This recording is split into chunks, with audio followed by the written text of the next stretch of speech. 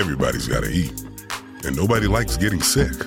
That's why Heroes toil in the shadows, keeping your food safe at all points, from the supply chain to the point of sale. Join industry veterans Francine L. Shaw and Matt Ragucci for a deep dive into food safety. It all boils down to one golden rule. Don't eat poop.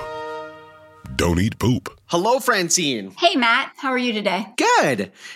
Before we launch into the podcast, I just want to thank everybody for listening. It's been amazing, fantastic results in terms of numbers and countries and demographics listening to our podcast. I am not only surprised, but almost overwhelmed with not only the number of listeners and downloads, but the locations. We are on 6 of 7 continents, which is absolutely... Yeah, come on, Antarctica. I know. There's got to be someone there who's interested in eating.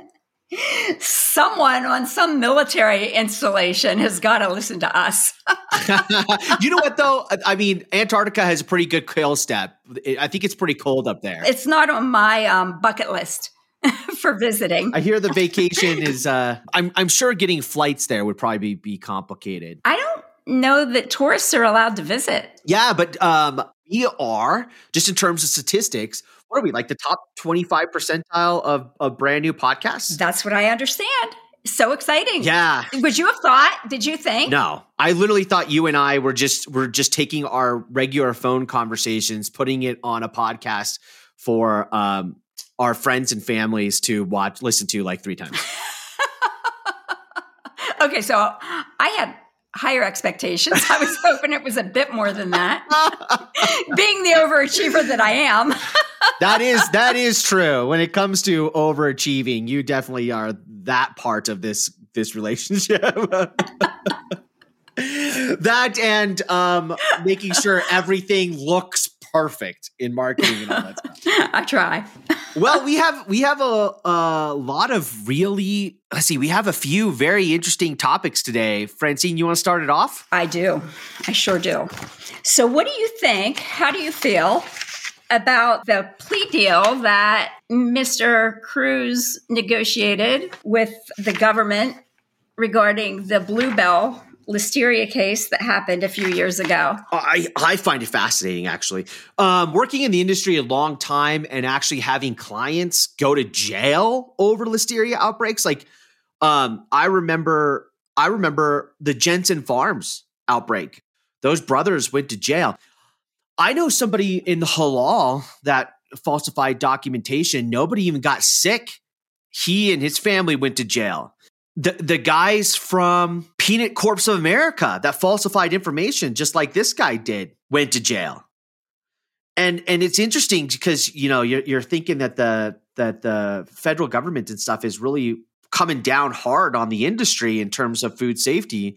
And this guy gets like a theoretical slap on a wrist. What do you get? Like $100,000 fine? $100,000 fine, which has got to be peanuts to him. I mean, we're looking at a company that did, billions of dollars in sales. This guy had to be making close to $1 million a year, if not more. Had to be. And he gets $100,000 fine. That's like pocket change. Yeah. So you and I kind of launched into this because we are nerds. We should probably define what went on in this. Yeah. Okay. So during this outbreak, 10 people ended up in the hospital. We had that's 10 people required hospitalization in 4 states. I believe 3 people died. Bluebell agreed to pay several $1 million in fines, the company agreed to pay criminal penalties totaling $17.5 million and $2.1 million to resolve False Claims Act allegations regarding the ice cream products. People have gone to jail for less. And there was a hearing. He did go to court, and they could not come to a unanimous decision. It was a 10-2 in Cruz's favor. So they declared a mistrial. And that is how they ended up coming to this plea agreement. And the decision was made that he would not go to jail. In a nutshell, it's much more complicated than that. That's what happened as a result of this Listeria outbreak that happened a few years ago. Yeah, and just as like an update, I mean, we talked about Listeria, I think in our first episode, and listeriosis, that illness is terrible. It is absolutely terrible. And it is rare. So this is like a no joke, right? And supposedly he knew that was an issue in his facility. Right. Yeah, that is fascinating to me. What did he write? Like he's glad he stood up for himself or something like that? For doing the right thing. Doing the right thing. That's right. Glad I stood up for doing what was right. Excuse me, but what the hell does that mean? I mean, glad I stood up for what was right. People died. People got sick and went to the hospital. What is it he did that was right? He got out of going to prison? I mean, is that what he did that was right? I'm not sure what that statement meant. I would love to know what he meant. I'm guessing he won't come on our podcast. we won't have the opportunity to interview this guy, I'm guessing. Probably not. Yeah. But they did, they're very fortunate in the sense that the company was able to recover from this. Many companies do not recover from this type of, in fact, very few do. Very few can afford to. There was a billionaire that actually helped them out of this, and they were able to recover. But I don't know. I'm just astounded at what happened here. Yeah. I think that my opinion is that, when we have had so many people that have gone to prison, and I feel rightfully so, they are probably all wondering who this guy's attorney was while they're sitting in prison. That is a really good. We should find out who that is. Can you imagine? Yes, it's it's interesting. It's like the antithesis of Bill Marler. I would like to see them like in a Star Wars fight, Bill Marler and this criminal attorney. Saber lights just flashed in front of him. Yeah. Yeah, 100%. Can you imagine what the conversations were in, several federal penitentiaries across the country yesterday while this guy's walking after he wrote his $100,000 check? Yeah, I bet the conversation was, man, I wish I had his attorney. Okay, so I just want to read what Dr. Darren Detweiler wrote on LinkedIn because I think it's really, really good. Thank you. Anybody who doesn't know Dr. Darren Detweiler, he's an amazing guy, and he's an advocate he's a consumer advocate. His son died in the Jack in a Box recall, an outbreak in like the 90s, early 90s. And ever since then, he ended up getting, he was like a nuclear submarine Navy guy, and then ended up getting his doctorate in food just to be a better advocate. So he's a really interesting guy. He teaches college university courses on food safety and food industry. So Dr. Darren Detweiler, check him out. In fact, maybe we'll put his link of his LinkedIn down in the things below. But he said, "Dear leaders within the food industry and food safety community, academia, and beyond, please make sure that the legacy of Paul Kruse includes not only his former role as CEO of Bluebell Creameries, where sales, marketing, and quality all reported to him, but a few other critical details. 1, under his watch, Bluebell was responsible for products adulterated with Listeria, sickening 10 and killing 3, which, Francine, goes back to what we were talking about in that first episode, that when you get listeriosis, 30% of the people die. Like, it's bad. Like, it's huge. And then 2, Bluebell Creameries agreed to pay historic criminal penalties totaling $19.35 million in fines, forfeiture, and civil settlement payments, the second largest amount ever paid in resolving a food safety matter. What was the first amount, Francine? Was that Peanut Corp of America? I don't want to throw names out there without being sure.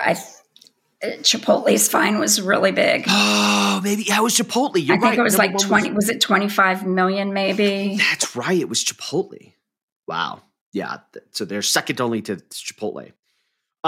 3, though he pleaded guilty to a misdemeanor charge over food safety violations, he was originally charged with 7 counts of wire fraud and conspiracy to commit wire fraud for alleged efforts to conceal from customers what Bluebell knew about the listeria contamination.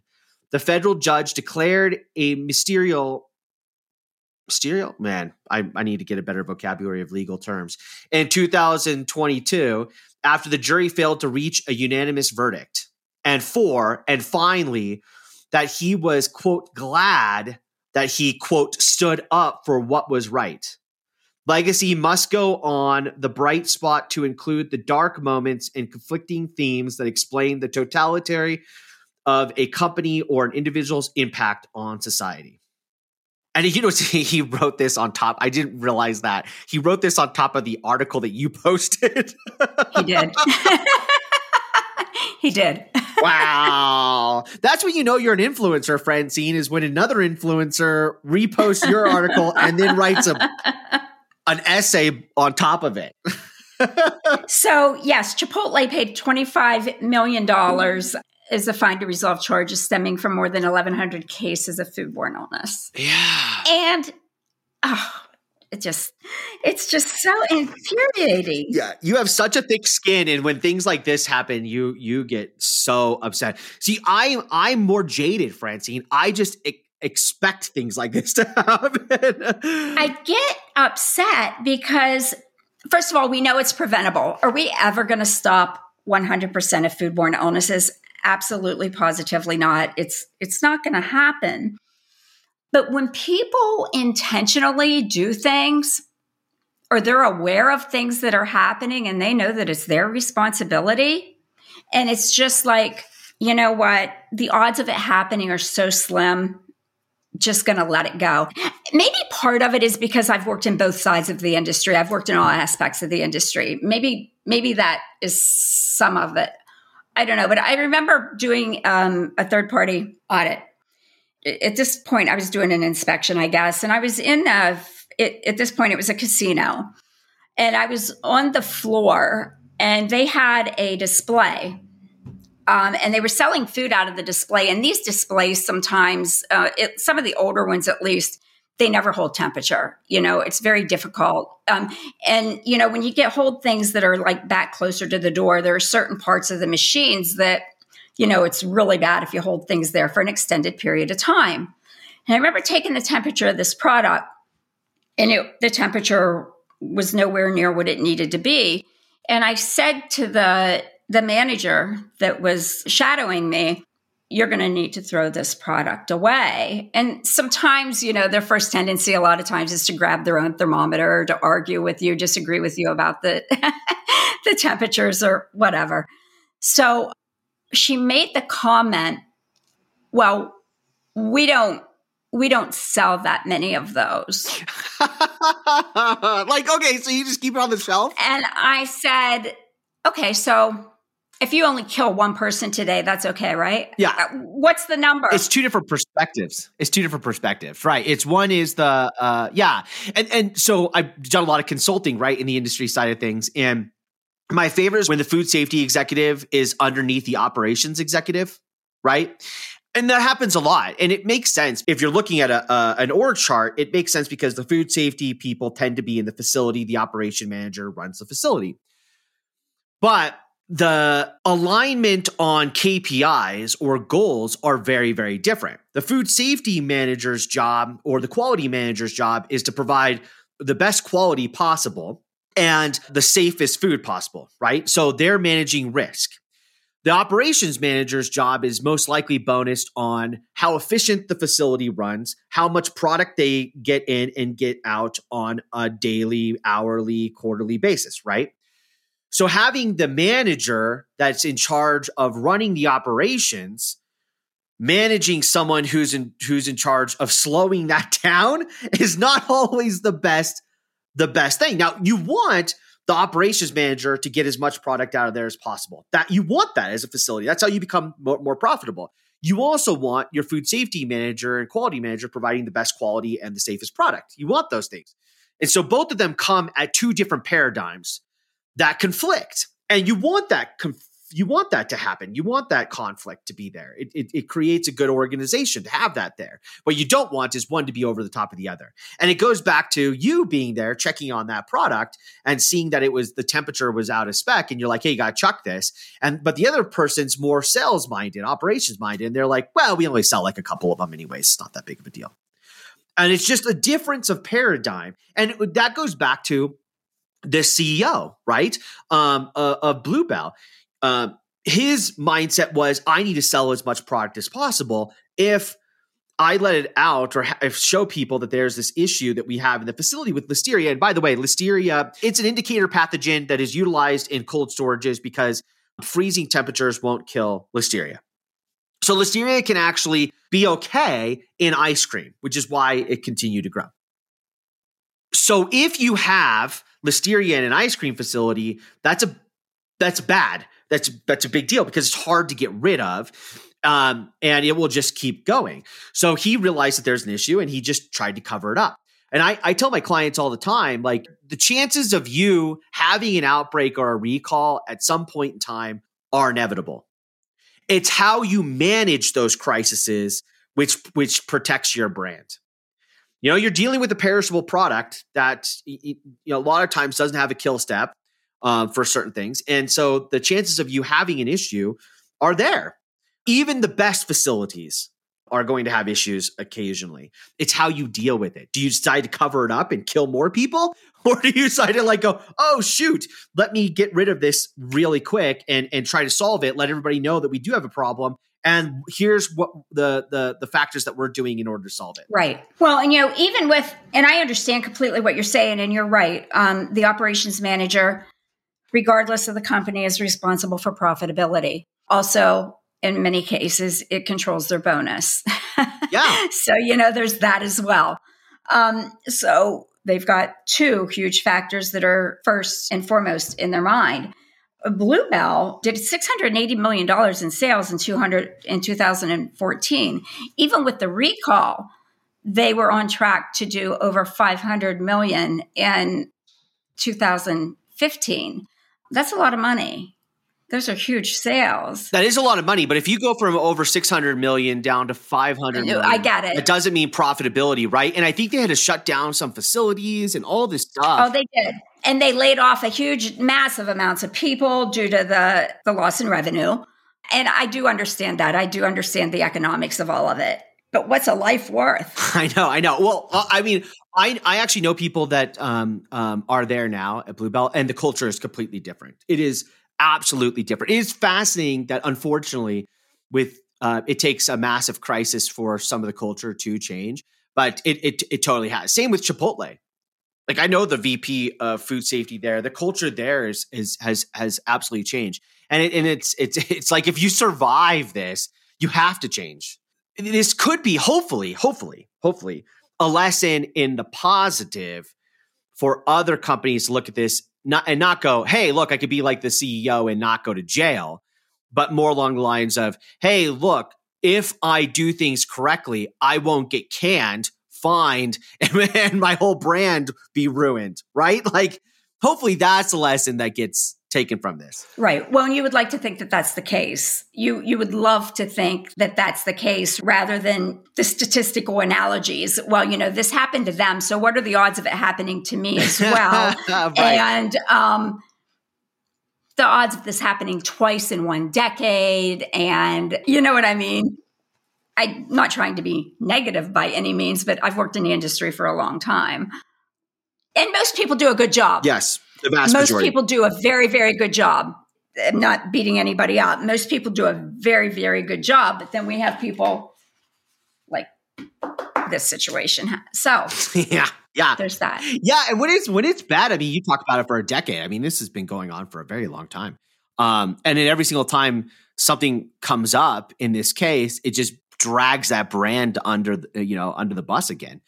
And into the mud when the culture has changed. But it's unfortunate that it is. Like, if you mess up really, really bad and you cover it up really, really bad, you ruin your brand. Well, case in point, is this. We've been talking about Jack in the Box for 30 years. Literally 30 years.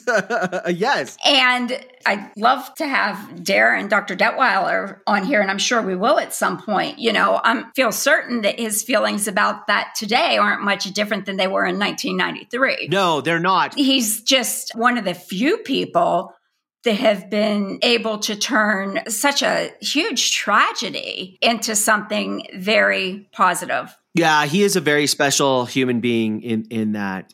Instead of putting his head in the sand, and I say this in the nicest way. I'm not, because my gosh, if I try to put myself in his shoes, having so many children, and if one of them died in an outbreak like that, what would I do? And it'd be really interesting. Because every single time I would tell that story on stage, like what he does, every single time you're reliving that. Mm-hmm. And that has to be just so painfully hard. But then, he talks about how he's been able to utilize his son's story to save significantly more children and people in general. And that's a beautiful thing. But gosh, I mean, you and I talk about it all the time because it's our job and it is our passion. But I don't know how. Maybe I could, but it would take a while. It would take a long time. I agree. I give him a ton of credit for what he's been able to do with that situation. So yeah, like I don't even know if I could talk like that whole Chinese melamine protein thing in the dog food that killed a bunch of dogs. I don't even know if I could talk about my dog dying because of a food safety outbreak. I don't know what that means. Do I love my dog more than my children, or? Okay, so I shouldn't say things like that. They listen to the podcast. Someone is going to beat you up for that. Now, I know you well enough to know someone's going to come at you for that. Well, and speaking of children dying, should we move to the next topic? Well, what a segue! Yeah. Okay. So I'll bring it up. So the next one, speaking of children dying, is Abbott and the FDA, or not just Abbott, I should say, but a bunch of formula producers. The FDA sent them a nice little letter just recently. They did. It seems that they want them to do their jobs. Yeah, the FDA just basically said to Abbott in the formula industry, hey, you know what? It'd be really nice if you guys just started doing your GMPs, good manufacturing practices, and testing, and just not provided product that's tainted with salmonella and other pathogens anymore. That'd be great. Can you please do that? Basically, we don't want you to make any more babies sick, or I mean, what? Hello? Okay. I have to say that there is so much beauty in the condensation from the FDA. Like, okay, when I first read the article about this with the FDA writing the formula industry, basically saying, "Can you please, do your job?" I thought, that's all. That's pretty dumb. Why would you do that? Why wouldn't you put like come down harder or whatever? And then I started thinking about it. I thought, they must have a really sick sense of humor in the FDA to do that, because they were like, instead of doing that, they were like, okay, maybe you guys aren't intelligent enough to know what you're supposed to do. So let me be blatantly clear about the basics that every farmer in the United States is supposed to follow. Can you please follow that in your multi-billion-dollar facilities that are providing 80% of the formula to the American infants? That would be really nice. Can you please do that, pretty please? And I thought, that actually makes it even better, because it's so condescending that it belittles them worse than anything else. It's just such common sense. It's just like, can you please just follow just the very basics that it takes to do your job? Like, this is what you want. We want you to do. Can you please just do this? And you're right. I mean, it's just like, and to put this out there in the public so that everybody knows, well, I mean, basically, probably the only people that are aware of it is, food safety nerds. Yeah. Like we say, it's in the nerd news. And you are right. It's very condescending for a company of this magnitude to have to be told this. Right. Whoa, 100%. I mean, the amount of people they must have on their payroll that deal with food safety and quality assurance alone in one of these facilities has to be significant. It has to be huge. And the testing that they must do now, given what just happened, I don't know if they were doing that before, but I'm positive. I shouldn't say positive. I would hope that they're doing significantly more testing now than they did in the past. But yeah. That's like somebody coming to me and say, Francine, can you please just learn to wash your hands before you cook food? Can you please just remember, and please just use soap when you do that? Right. Yes. Yes. Does it have to be antibacterial soap? Should I dry them? Yeah, right. If I have a bowl of cereal, do I need to wash that before I put some other food in it, like 4 hours, 5 hours later?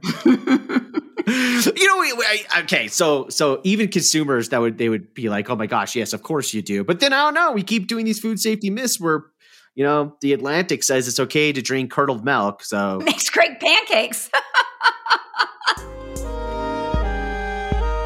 What do you have for us, Francine, for food safety myths? I want to talk about eating in the shower. Eating in the shower. Is this something you do frequently? I have never eaten in the shower. Have you ever eaten in the shower? I have never eaten in the shower, I have to say. Now, that doesn't mean that I haven't had breakfast still in my mouth when I was going into the shower. That could have happened at some point in time. But bringing a meal into the shower, no, it's not a normal routine for me. Now, I have heard people talk about drinking wine in the shower or having a beer in the shower, their coffee in the shower. I've, over the years, heard people talk about that. I can remember years ago, I had a friend who one time, she had a garden tub, and I can remember her talking to her, and she was like, oh, my husband just brought me some hot wings. And I'm like, what are you doing eating hot wings in the bathtub? I mean, that was like a whole new level of just like mind blowing. Like, what are you doing? I'm like, I guess you don't need to worry about your hands getting icky. That's actually pretty genius. Then you don't have to worry about those wet wipes you get at like Buffalo Wild Wings and stuff. You just stick it in but that hot sauce could, if it's not diluted enough, could end up being. Well, it was a big garden tub. So, but whatever.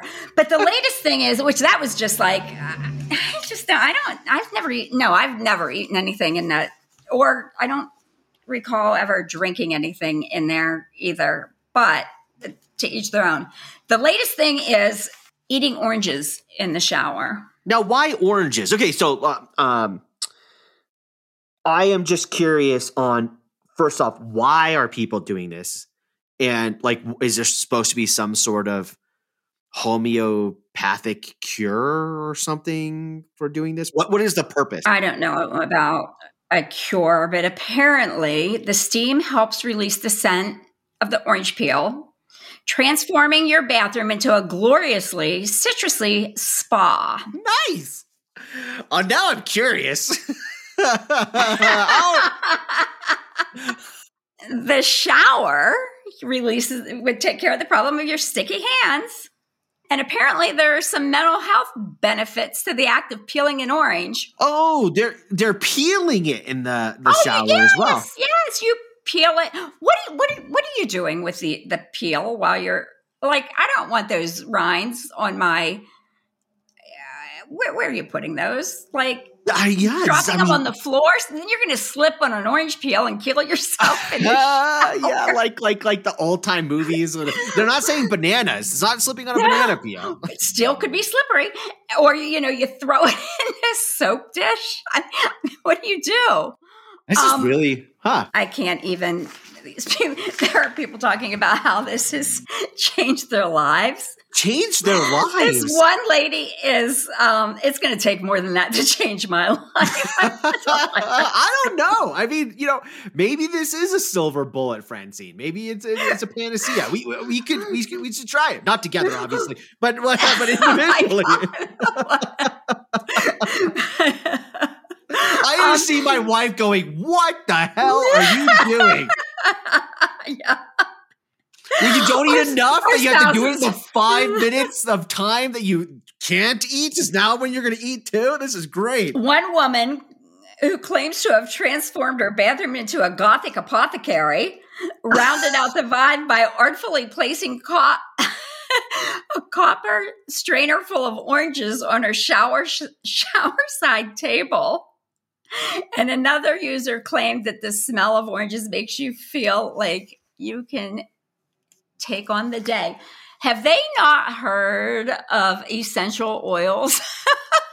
You know what, though? This is probably cheaper than essential oils, and it is essentially the same thing. It takes like a drop. All right, now you've piqued my interest, Francine. Now I'm gonna tomorrow is a Saturday. Maybe I'll treat myself to a life-altering experience of consuming citrus in the shower. That would be okay, Matt. Let's talk. Well, I mean, I do take long baths, and I use bath bombs. So I guess there's okay. So your wife's a nurse, and I know enough about your wife and your family to know that your bathroom, I'm certain, is clean. Yes, probably cleaner than our kitchen. I've had my real estate license for 22 years. I've been in some bathrooms that I don't even want to go to the bathroom in, let alone eat in. No, come on. Green mold it's good for you. It's like penicillin. Don't say that on here because people are going to take that to a whole different level. There are all kinds of nastiness in a bathroom. Yeah. Again, we've covered this. Most of the germs, bacteria out there are healthy. I get that. There are pathogens. Yeah. Don't be Willy Wonka the bathroom mold off of like your tongue. No, it's not good for you. It doesn't taste like schnozberries. No, it tastes like mold, and it's not good. And shower heads, not shower. Yes, shower heads. This goes back to your kitchen sink filter thing. It's funny. There was a lot of people that like commented after that going, oh my gosh, I didn't even know that there was a thing in there to clean. Like the person who edits our podcast. What is an aerator? No idea what an aerator is. Not just him, but I had friends that were like texting me and like messaging. I need to know what an aerator is because I have no idea what an aerator is. So when I worked in the restaurant way back when, our aerators in our bathrooms would disappear. The screens out of the old aerators, they would disappear. Hopefully they're going to a good cause. Here's a quasi-serious question, Francine. And I say quasi-serious because I have a hard time asking any serious questions on this podcast. If you do have mold in your shower and you do eat oranges or lemons in there, can you take the peel that has citric acid on it and kill the mold? And maybe it's two birds with one stone. You're altering your life with this new experience of the aroma of the oil in the shower, uplifting your day, like clouds and unicorns coming out, and simultaneously killing a mold. Is there enough citric acid in there to kill that mold? Not at all. There's definitely not enough citric acid. And the other thing is, too, the mold isn't just on the surface most of the time. It's down in the right. And then you've got like, depending on what type of shower you have, there's so many variables here.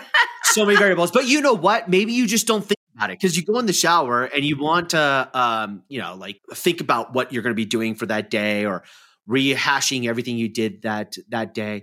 And then all of a sudden you see mold, and then you get anxiety because you're like, oh, I need to clean that mold. And every day you keep telling yourself that over and over again because it smells, because mold smells. And then you're like, but if you ate an orange in there, maybe you won't smell it anymore. And that could make your life better too. You let me know tomorrow when you eat your orange in the shower. I won't be doing it. This is one of those few things that I am actually going to try, and I will get back to you on. I won't have to worry about mold in my shower because like I've said in previous episodes, my wife is like a clean freak. In fact, I've showed you pictures, Francine, of the Purell soap dispensers in every single bathroom in our house. I have sent you boxes of Purell. Yeah. Oh my gosh. That is such a great story. So Francine, during COVID, one of her clients, can I say who this client is of yours, Francine, or no? I had boxes of Purell that I had, big boxes of Purell. And what was it like one time, like restaurants for when people puke or whatever? Well, they were from Purell. I was at the time working with Purell, and they were these huge boxes of norovirus cleanup kits. It was awesome. It was awesome. And so then I get a text message from Francine like 3 years ago. What's your address? I need to send you something. And so I send her my address, and then I get this like FedEx thing that says this box weighs 50 something pounds. So then I text Francine back, and I'm like, 50 pounds? Francine, I don't even think you weigh that much. Are you mailing yourself to my house? And I remember you being like, no, I'm just super strong. I can carry 50 pounds. I'm like, okay. And so we get this, and it's like a dozen of these Purell neurovirus things. And no joke, I mean, it's awesome. Man, you should put a link in there for people to go get this for their house. Like 2 weeks later, remember, Francine, we had that huge outbreak of like stomach flu in our house. Yes. Right after I sent it, like everybody in the house was vomiting and had diarrhea. You're sending me pictures. It's like, we're so glad we have this. My wife has them like every room. It was like during COVID. And at that point, everything had pretty much stopped. And it was like, I don't know anybody. I had donated some to like pre-K and like nursery schools. Like, I don't know anybody that could use these any more than the Ragushi family. Sending some to Matt. I mean, it's like a pre-K in his house. It totally is. It totally is. And I remember sending you a picture of like the aftermath of my wife waking up like 2 o'clock in the morning to clean up a mess that one of our children had made. And these kits have a whole bunch of different things in them, like gloves and all this mask, all this stuff. And it was strewed across the floor like a crime scene had happened. And there was like Purell stuff all over the place. And my wife just left it there because she was sick too. And it was like 2 o'clock in the morning. I wake up and I just see everything across it. I'm like, rough night, hon? And she's like, shut up. And I just took a bunch of pictures and sent them to you. And that was so funny. I mean, terrible. It was not funny at the time, but it no. No, but those kits, I think those kits are fantastic. So yeah, anyway. They are a lifesaver. I mean, they're not really a lifesaver, but they are definitely an illness saver and cleans up mess really easy. So we love them. Thank you, Francine. Yes, and I can put a link. I will put a link. Yeah, you should, because I think people would buy them. I mean, they're not that. What are they, like 30 something bucks, 50 bucks? Oh no, they're more expensive than that, I believe. But I'll put a link to Purell. Let's end this with again, everybody, don't eat poop. Talk to you next time. Talk to you next time.